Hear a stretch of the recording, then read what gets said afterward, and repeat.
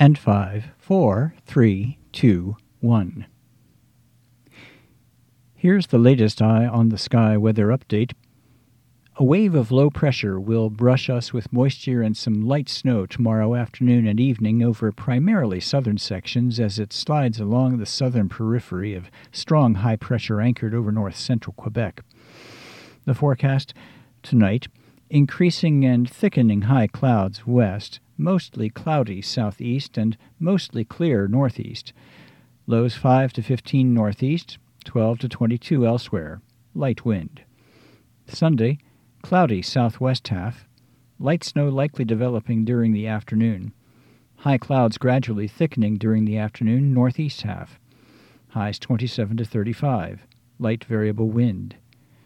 Sunday night, light snow likely south of a Saranac Lake, Middlebury, Lebanon, Concord line. Accumulation 1 to 3 inches. Greatest in Bennington County and the Berkshires. A chance for some evening light snow or flurries north to a Messina, Alberg, Island Pond, and Berlin, New Hampshire line. Any accumulation there less than an inch. It'll all end from the west after midnight. Lows from the upper teens to mid-20s, except some mid-teens near and north of the international border. Light wind.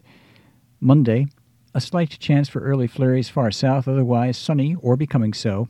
Highs 28 to 37, north wind 5 to 15 miles per hour. Tuesday, increasing clouds north with a chance for flurries in the eastern townships and far northern New Hampshire. Mostly sunny south. Highs 25 to 30 north, 30s south. I'm meteorologist Steve Molesky with an eye on the sky.